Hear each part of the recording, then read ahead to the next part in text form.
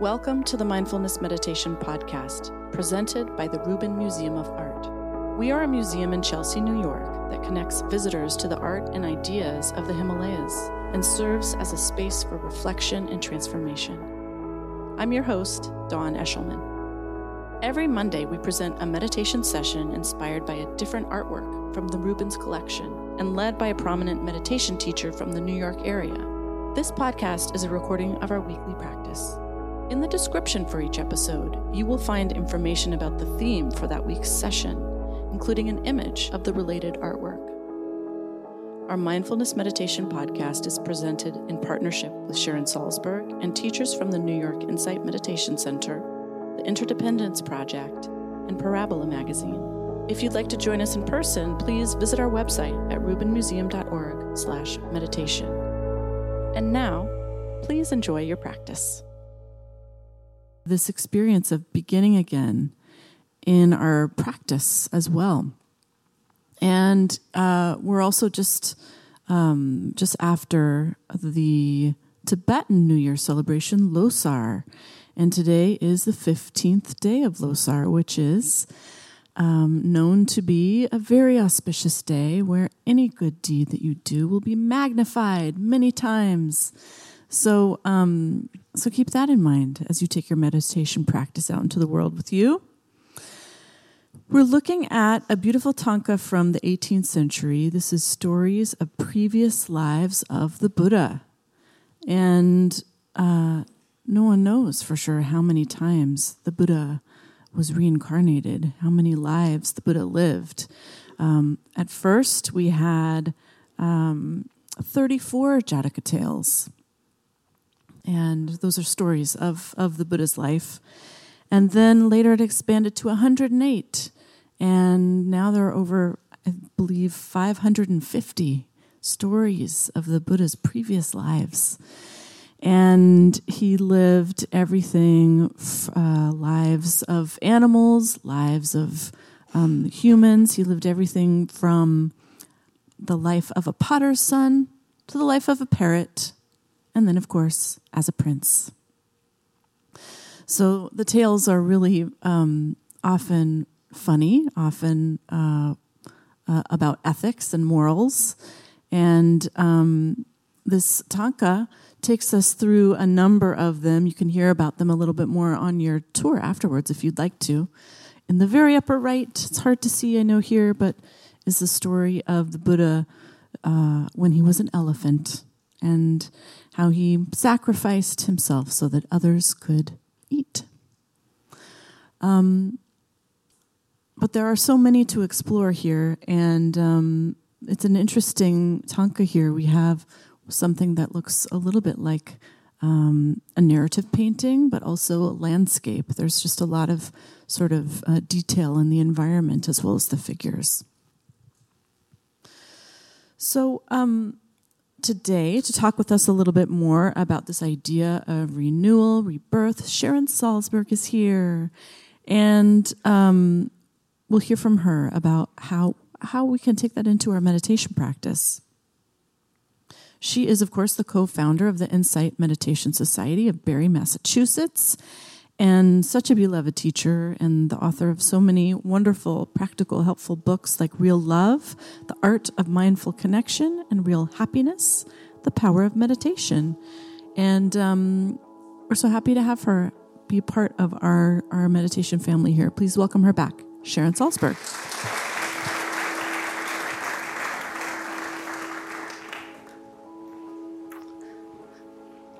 Hello. Hello. How nice to see you. I should tell you right off that my cough is my asthmatic allergic cough.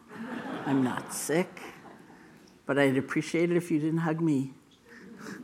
I had a kind of startling realization in this time, which we'll talk about a little bit later, of anxiety and tumult, which is that I'm a senior. It's like, it didn't occur to me before. It's like, oh, think of that. What do you know? Okay, well, really, thank you for coming. And when we talk about rebirth, Of course, there is the literal cosmology that's found in Buddhism, and there's also the kind of symbolic nature of it, beginning again, renewal, opportunity, opening. And I'm going to start with the kind of literal idea. And I should say this is really a belief. It doesn't have to be believed.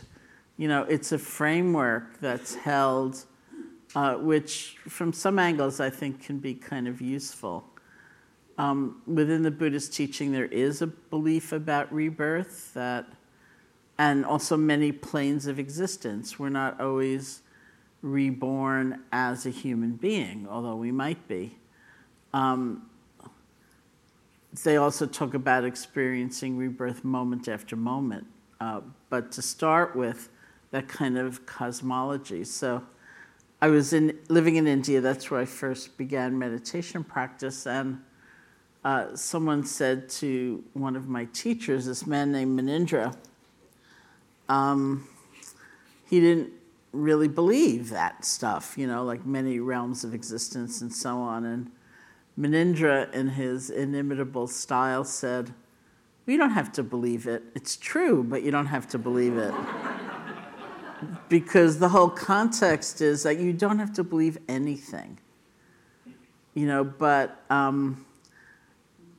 the methods, the practices have historically been embedded in certain cosmologies, and you can take them symbolically, you can reject them altogether, you can explore them if you're interested in them, and that happens to be the framework that the methods of meditation, mindfulness, and so on, actually were held in.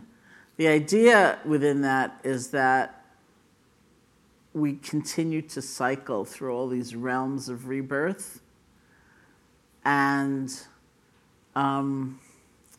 one of the things that I benefited from myself from exploring it as a concept is the recognition that through all these many lifetimes, we have all done everything.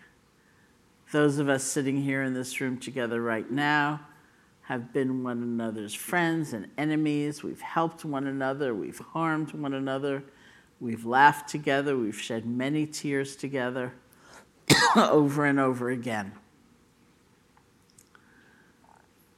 And so I've often thought from that particular vantage point, the single most illogical reaction to something is a sense of self-righteousness. Like looking at somebody who just did something kind of negative or unskillful, as though to say, "Oh, you way down there, so far away from me, who's just done this terrible thing which I could never ever do, because guess what? You've done it." And that in no way undermines a sense of right and wrong or where you want to put your life commitment or anything, but that sense of utter separation and self-righteousness, it makes no sense in that context. And of course, there are many ways of coming to that insight. You don't have to have that belief. I've often thought, just as I say many times, I hope that somebody will invent a machine someday to amplify people's thoughts. And oddly enough, I think we're getting closer. But should that machine exist, we could plug in just one person per meditation session and listen. The rest of us could listen. It'd be so interesting. Like, "Oh, you look so serene. Who would have guessed? You were filled with rage. Who knew?"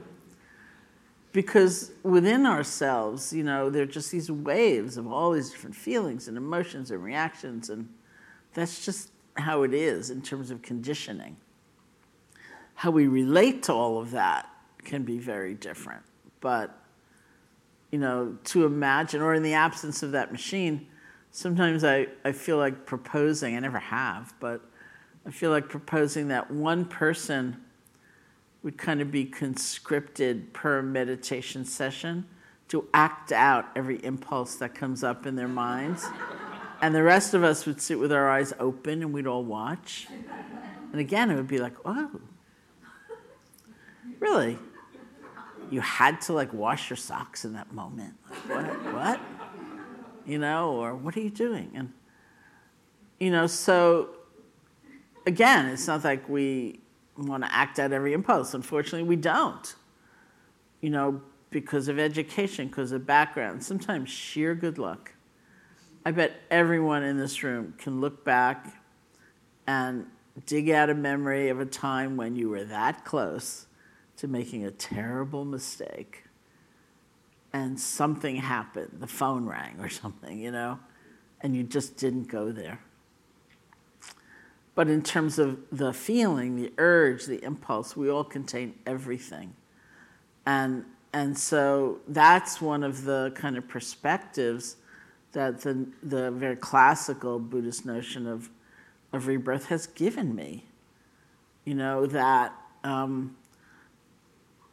I don't necessarily, I obviously don't know it, because it's just a belief.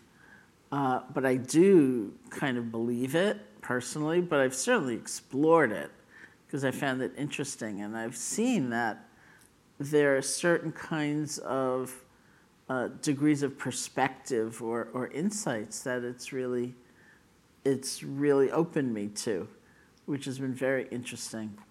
It is a belief. And I can remember a time I was in a conversation with somebody, a Westerner who was practicing in the Tibetan tradition. And one of the things about beliefs is that they can vary. They do vary, system to system or lineage to lineage. And there was a certain difference in belief between us because of that. So in the Theravadan system or Burmese Buddhism, the belief is that we die, and in the next instant, the next mind moment, we're reborn.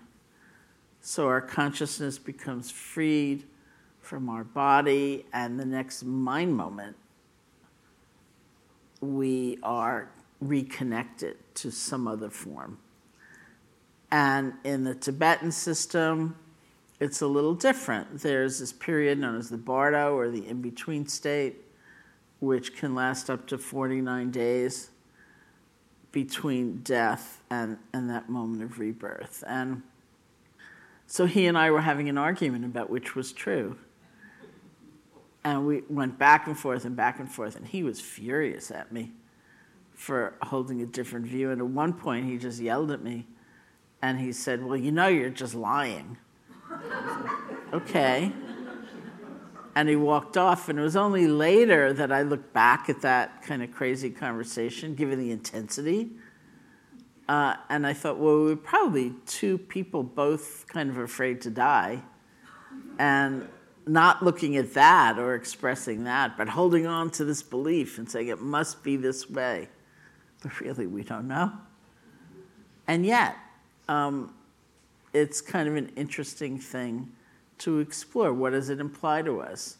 Certainly, classically, it implies watch your conduct, because it makes a difference. If you live a life that's just overcome by greed or hatred or something like that, it's going to have implications for a future life. There are a billion other ways of getting to a sense of care and compassion and morality.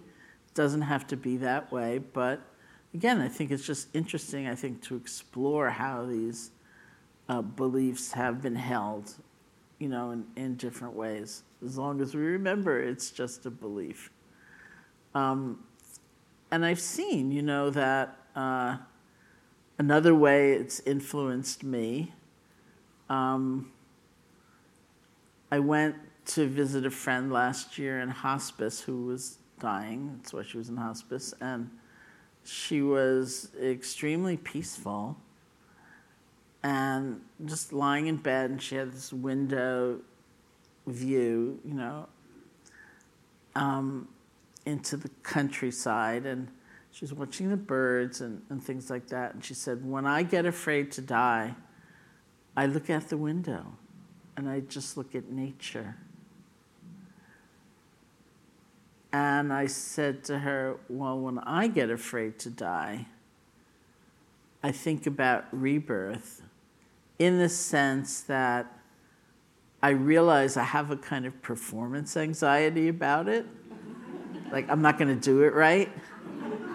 And I say to myself, you've done this so many times. It's like, you've done this over and over again. You can do this, right? So, and she laughed and she said, do you really believe in rebirth? And I said, I kind of do. And she said, I didn't used to, but I'm getting there. So there are just lots of things to explore if you wish to in that kind of classical sense. And of course, there's a huge symbolic sense. Leave the kind of classical cosmology aside. What does it mean to let go? What does it mean to start over? What does it mean to have a sense of renewal? What does it mean to have that sense of possibility? When we look at the truth of change, there are different factors or different aspects to it. One is this, beginnings, openings, not being stuck. Things can change in all kinds of different directions. And then there's the kind of more fleeting nature of things. Everything's transitory. Nothing can be held on to. And they have different flavors. To be tuned into that kind of sense of beginnings and openings and possibility and starting is very exhilarating. It's uplifting. It's like springtime. It's like, wow. I don't know. I was in California for the whole month of February, and one of my goals was to avoid winter, which I understand was very mild while I was gone. So I keep thinking, oh no, now I'm back. We'll have like blizzard after blizzard after blizzard. Who knows? But that sense of spring, like, wow, here we are. And at the same time, it's also true. There's a kind of poignancy. It's like everything is moving. It's shifting. It's transitory. It's uncertain. It's wavering. And that's its own flavor. And somehow we learn to hold both at once so that it's not just that sort of poignancy and fleeting nature. It's also the sense of possibility. And it's not only that sense of possibility, it's also realizing, like, we can't hold on to anything. That's how things actually are. And in the Buddhist tradition, they use what are very beautiful images to try to describe something of that nature of reality. They say life is like an echo, like a rainbow, like a dream, like a drop of dew on a blade of grass, like a flash of lightning in a summer sky. It's so ephemeral, and yet here. It's actual. It's something to be experienced, even to be savored, and it passes. And here we are. That's the nature of things. So rebirth has something to do with that as well. So we're going to spend the rest of our time here together, practicing together. And I know clearly it's a time of a lot of intensity and anxiety. Reasonably so. You don't have to blame yourself if that's what you're feeling. And so remember that we practice on many levels. One is to center and get greater stability of attention so that when a strong emotion arises, we're able to recognize it, be with it, neither get subsumed by it and overcome by it, nor push it away and disdain it. So we call mindfulness the place in the middle. where there's nothing wrong to feel, but if you get enveloped in each feeling, then there's not enough space to actually have insight and clarity develop. And it's also important not to reject or push away anything. We have something like the feeling of the breath, which serves as a refuge. It's a way of recalibrating when you're really lost in something and you need a break. You just come back to the breath. And there it is, automatically. We can get anxious about that too, actually. I remember from my early practice where I would find a lot of difficulty for a lot of different reasons, just being with the breath, resting my attention on the breath. And I realized that one of the reasons was that almost as soon as this breath was happening, I would kind of be mentally leaning forward to feel the next 50. And I realized that was a mental posture I had very much in my life. I was very frightened. I was very wary. I didn't know what might happen next. A lot had already happened to me in my life. And so for me, balance, which is key to the process, looked like settle back. Let the breath come to you. I used to say to myself, you're breathing anyway. All you need to do is feel it. Because I had so much anxiety, it's like I'd never breathed before, I didn't know how to do it. It's like, settle back. Let the breath come to you. You're breathing anyway. All you need to do is feel it. So I'd like to start the practice that way. If you could sit comfortably, close your eyes or not. Find the place where the breath is strongest for you or clearest for you.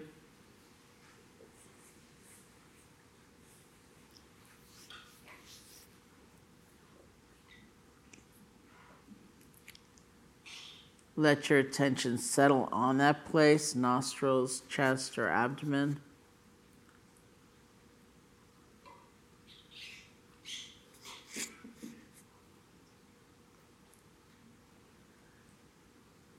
This is just the normal, natural breath.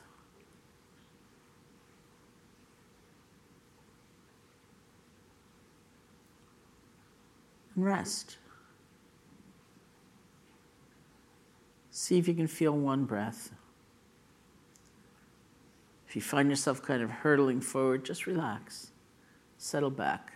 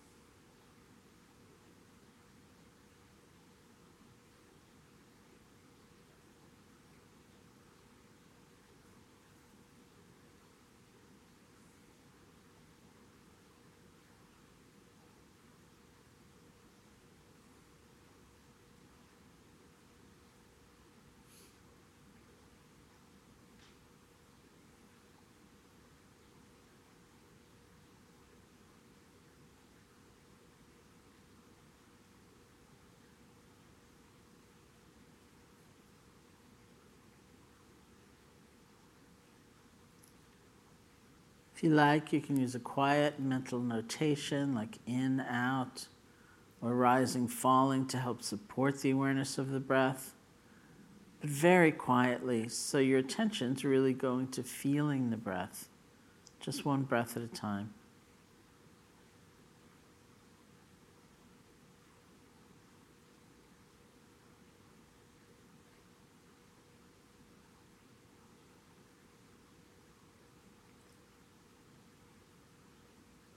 And if images or sounds or sensations or emotions should arise, but they're not very strong, if you can stay connected to the feeling of the breath, just let them flow on by. You're breathing.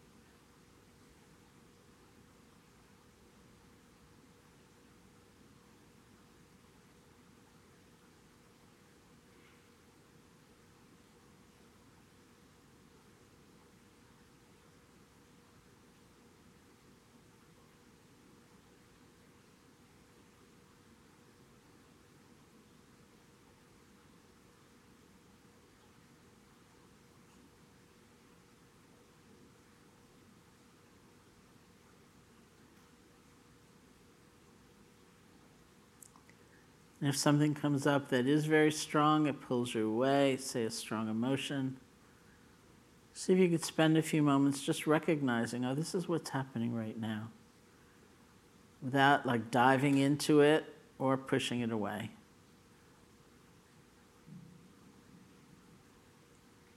You can recognize it, see if you can gently let go, bring your attention back to the feeling of the breath.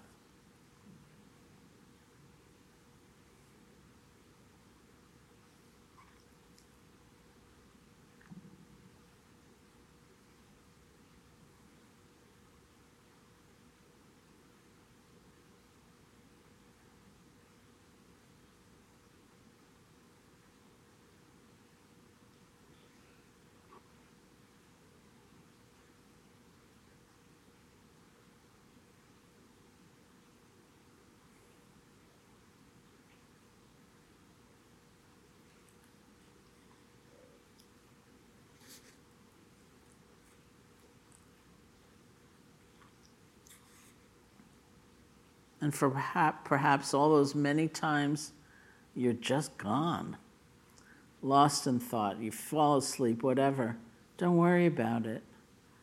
The really precious moment is the moment of rebirth, actually. It's being able to let go and begin again.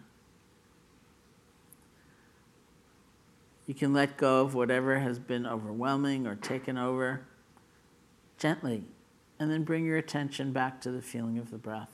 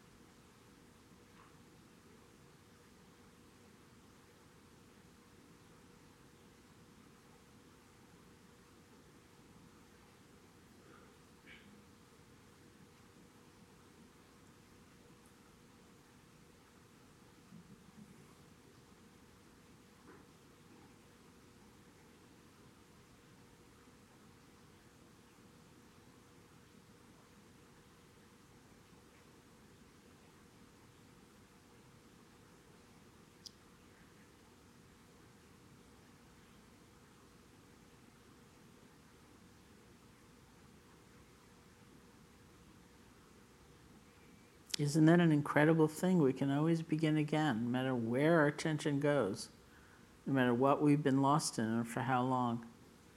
We can let go and begin again.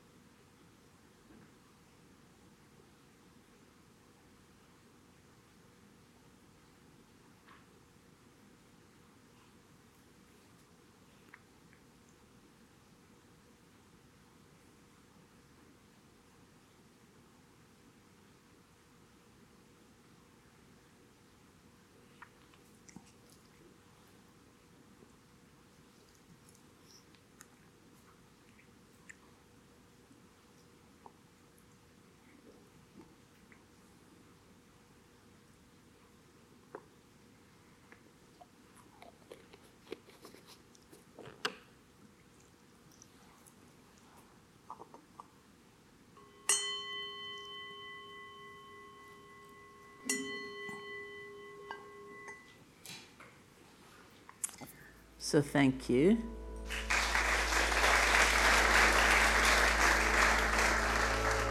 That concludes this week's practice. If you would like to support the Rubin Museum and this meditation series, we invite you to become a member and attend in person for free. Thank you for listening. Have a mindful day.